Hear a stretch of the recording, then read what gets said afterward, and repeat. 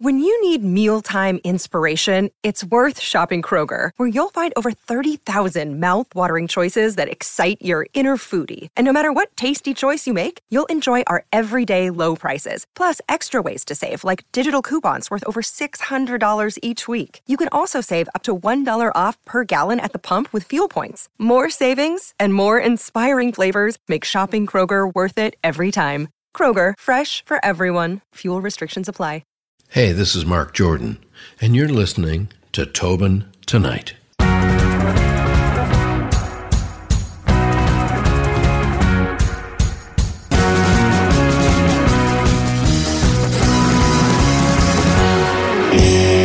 I guess the first question I got for you is, Marc, how are things with this whole self-isolation and the pandemic treating you?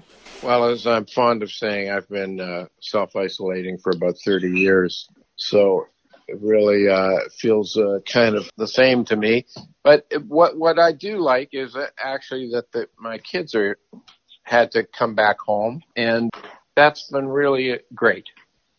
Really enjoyed having them back. They're definitely there in the background. That's why you're talking about them so nicely, correct? Yeah. Because I assure you, if it was my mom or dad, and where I'm at home now as well, they'd be saying, well, we hate having him around. He's always here. He's always eating our food. He doesn't contribute in any way. No, it's actually been great because both of them are songwriters. So there's lots of music in this house again. Yeah, I mean, a very musical family. I suppose when the pandemic is over, we'll have instead of the Partridge family, we'll have the Jordan family coming to a CBC. Could be. Now, I guess it's safe to say now, of course, you just mentioned about your family growing up, well, you know, your family being very musical, but you grew up in a musical family as well, of course, Your father being Charles Jordan. Was this something that you hoped to be involved in someday? Like, was it pushed, or was it just happened? There was never any expectation. None of my youngest brother became a cellist, but my two older brothers took different paths, and I wasn't going to do music. I thought I'd like to do something else. I thought maybe I'd be an actor or something like that. Something in the arts, but maybe not music. But as time went on, I was more and more drawn to, there was such a scene back then. It was the 60s and it was all about the music. So, I could, I'm dyslexic, so I'm challenged in terms of what I actually can do, depending on how much reading is involved, So I was never going to be a lawyer, that's for sure. I was born at the right time in that I didn't really have to study music much because everybody was making it up in those days. Okay. And that suited me fine. I like your answer there because, of course, when you were mentioning about you always wanted to be in the arts, like I've got it noted here, and I'm going to throw a little bit of shade, but not too much shade. You went to Brock University, and of course you were doing film at the time. Now, I'm going to ask you, like, why Brock? Why not Carleton? Carleton sounds so much better. No, I'm just kidding. So why would you do film at Brock University? Like, what kind of got you interested into the film side at first? Well, I was always interested in film. And that was another thing. In the 60s and very early 70s, there was a lot of art houses in terms of like small movie theaters. They're all gone now, but they showed all the Buñuel films and Fellini and all the French Truffaut, and they showed all those films, and I really loved them. I really spent a lot of time watching those films. So I thought maybe, I'm a visual person. Maybe I would do that. And to be quite frank, I was a shitty student in high school, and Brock University was a new university, and they were looking for students, and they accepted me. So what made you venture into the music side of things while you're at Brock? Was it like, were you interested kind of like in open mic nights and going there, or was it just a kind of a side hobby that you said, you know what, I'm going to pursue this a little bit further? Well, I'd always been a guitar player. I'd played guitar since I was maybe 14 or so. So I took my guitar to St. Catherine's and I put it in a box. I never took it out.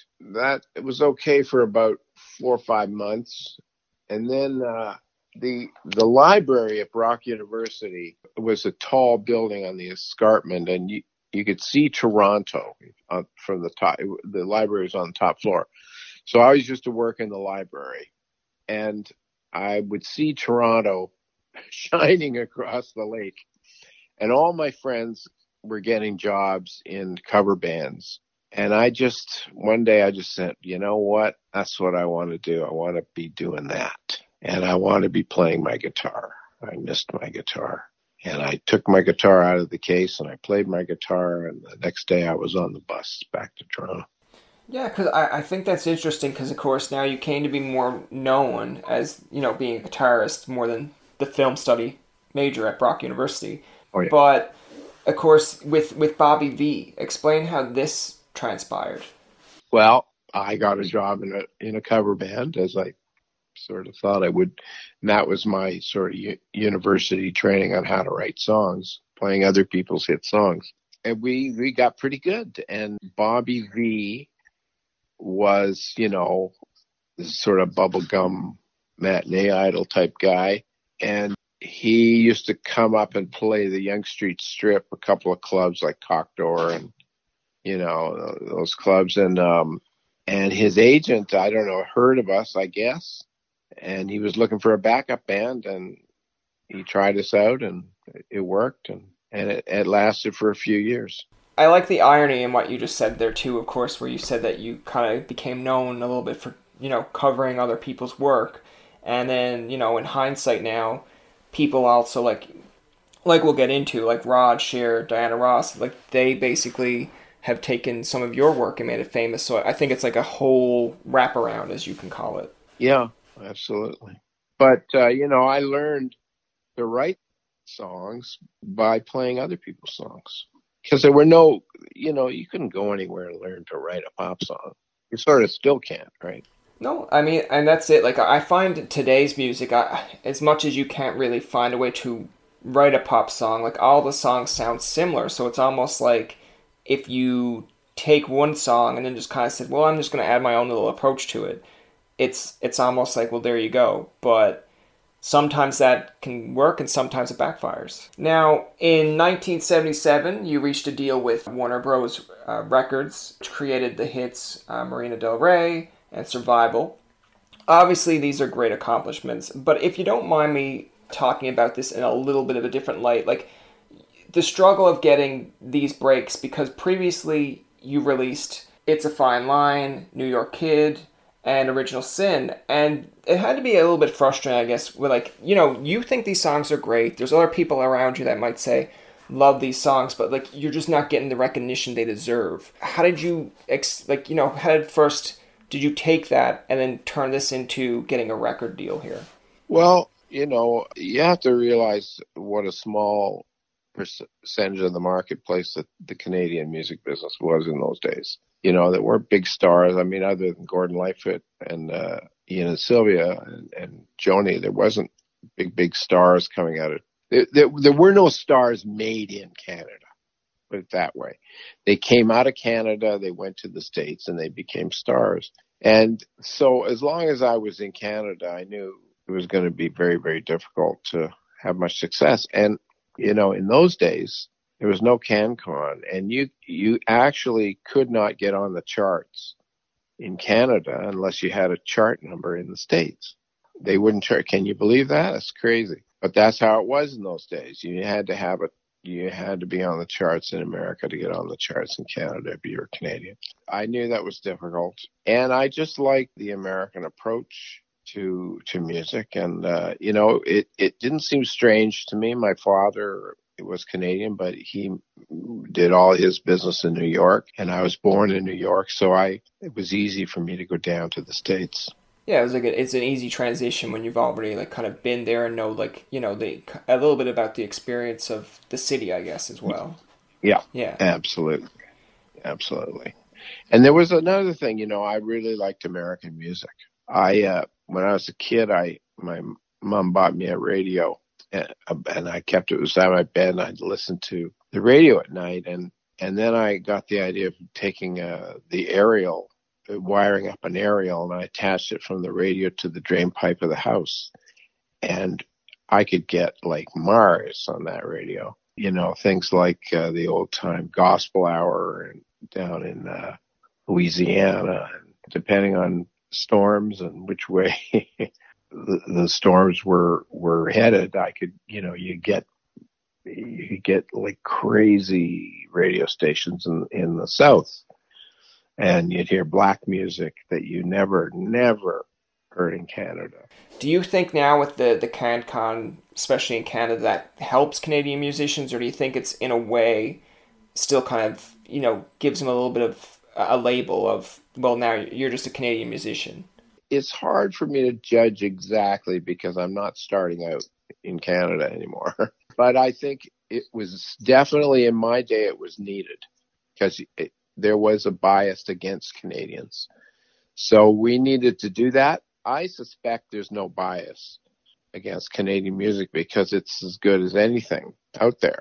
So I'm not 100% sure it's needed, but I wouldn't say it's not needed either. I don't think I'm qualified to sort of say, because I'm not in the trenches, That's fair. I mean, the only reason I kind of brought that up is because my take on it is, when I was younger and I was like, oh, well, I want to have my own radio station someday, or I was just playing music through, I thought it was a pretty cool device that I got for Christmas, that you can actually find a random FM dial that had just static, and you could hear yourself through that static on the radio.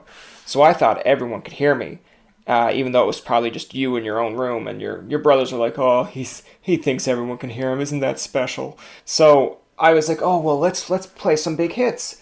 And I had that philosophy pretty much right up until I joined a radio program, and I realized just how important, CanCon can be, because there's acts like at Algonquin College that, because of that CanCon law, you start to go, oh, like, this guy's really good, but how come he's not mainstream?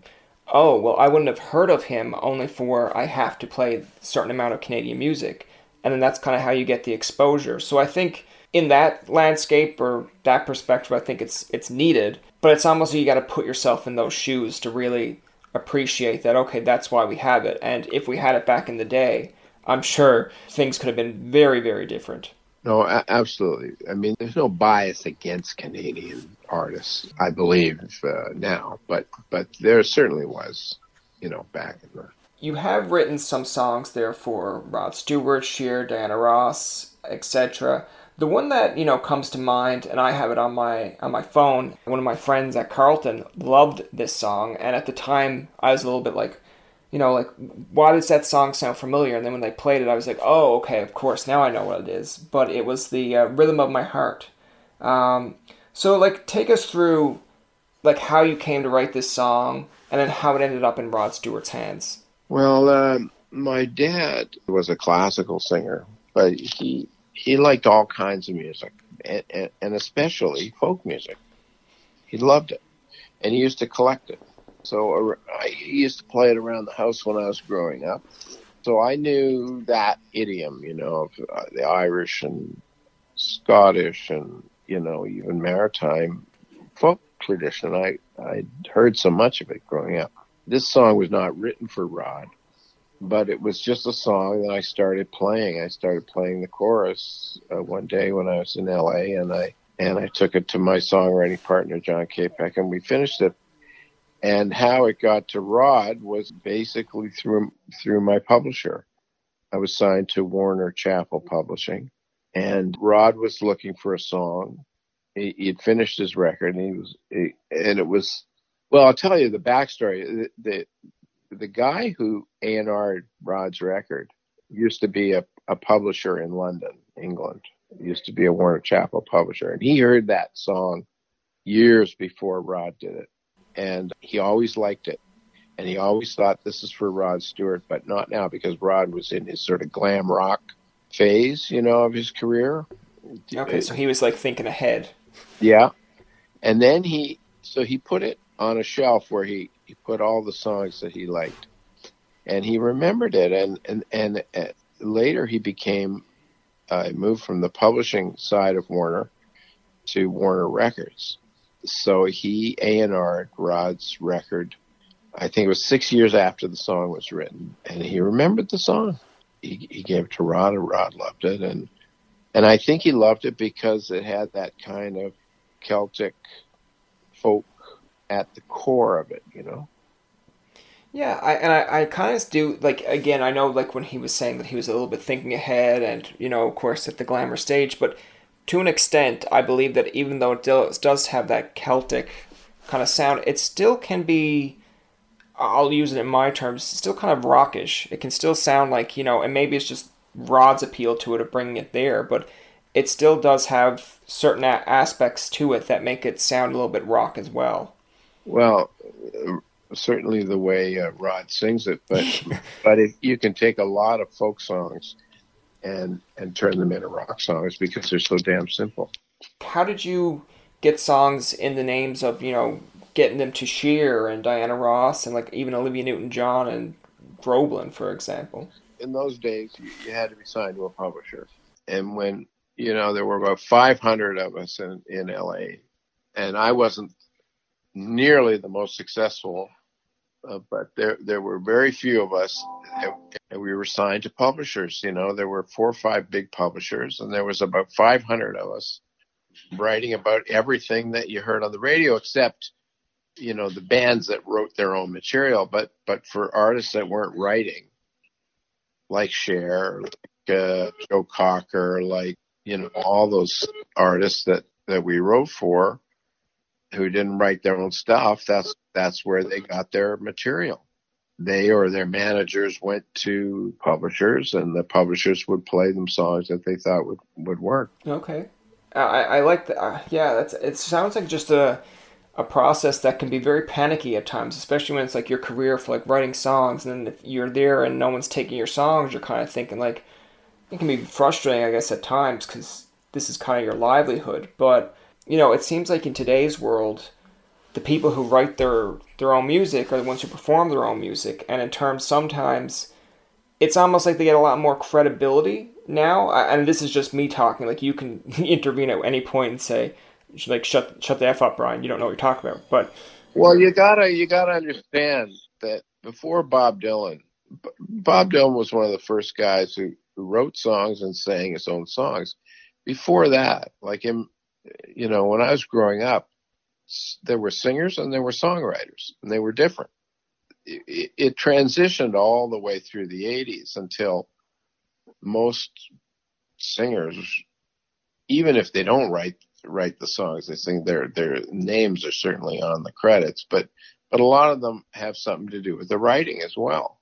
You know, when I started out, it was writers and singers, and they were different. Yeah, and I like the point there, because, you know, even when I look at today's acts, like your Sam Hunts, your Luke Combs, especially in like country music, a lot of them will write their own stuff, or maybe have a few writers involved with them. But in the 90s, when I was growing up, like the boy bands and girl bands, like, you'd like to believe they wrote it, but then when you get older, you realize, like, oh my God, like you had a 16-year-old singing this song, but yet it was like written by a 30 or 40-year-old man, and you're like, okay, this kind of brings a little bit new light to it, but at least they got the right person to market it, I guess. Yep, it's morphed into a different kind of art form over the years. Now, of course, with COVID, the Junos were canceled or postponed. You, of course, won a Juno back in 1994 for the Producer of the Year, for Waiting for a Miracle, from Reckless Valentine. What did this award mean to you, and, you know, what do the Junos in general mean to you? Yeah, no, it's lovely, and it's just nice to be acknowledged for what you do, because you know, when you're songwriting it, you're sort of working in isolation a little bit, and so when you realize that something you've written means something to somebody, it's really why you do it, right? That's going to do it for this episode of Tobin Tonight. Our thanks to Marc Jordan for coming on the show. Remember, you can find past, present, and future episodes on TobinTonight.com, Spotify, and iTunes. Follow us on Twitter, like us on Facebook, and leave a comment or two. For Tobin and myself, this is Jacob saying thanks for listening, and good night. Hi, I'm Emily Roger, and I host a leadership show called The Boiling Point with my co-host, Dave Vale. Together, we sit down with trailblazing entrepreneurs, thought leaders, and movement makers who are driving meaningful change in our world. The show is all about exploring the lives and perspectives of leaders who are making a difference. Join us for insightful conversations that challenge the status quo, spark new ideas, and inspire you to take action. Find us on Apple, Spotify, YouTube, or at boilingpointpodcast.com. Come on a journey like no other, where you will discover many roads that will lead you to a happier, healthier, and more stress-free life. And the beauty is, you don't need any vacation time for this adventure. The journey will come to you. Join Avery Rich on your very own journey into yoga. Along the way, she will demystify yoga poses and guide you into a yoga posture or short sequence, all in less than 15 minutes. You have nothing to lose but stress. The Journey into Yoga podcast. It's not for people who like yoga, it's for people who don't like yoga. Follow or subscribe on Apple Podcasts, Spotify, Amazon Music, or at averyrich.com. Another Sound Off Media Company podcast.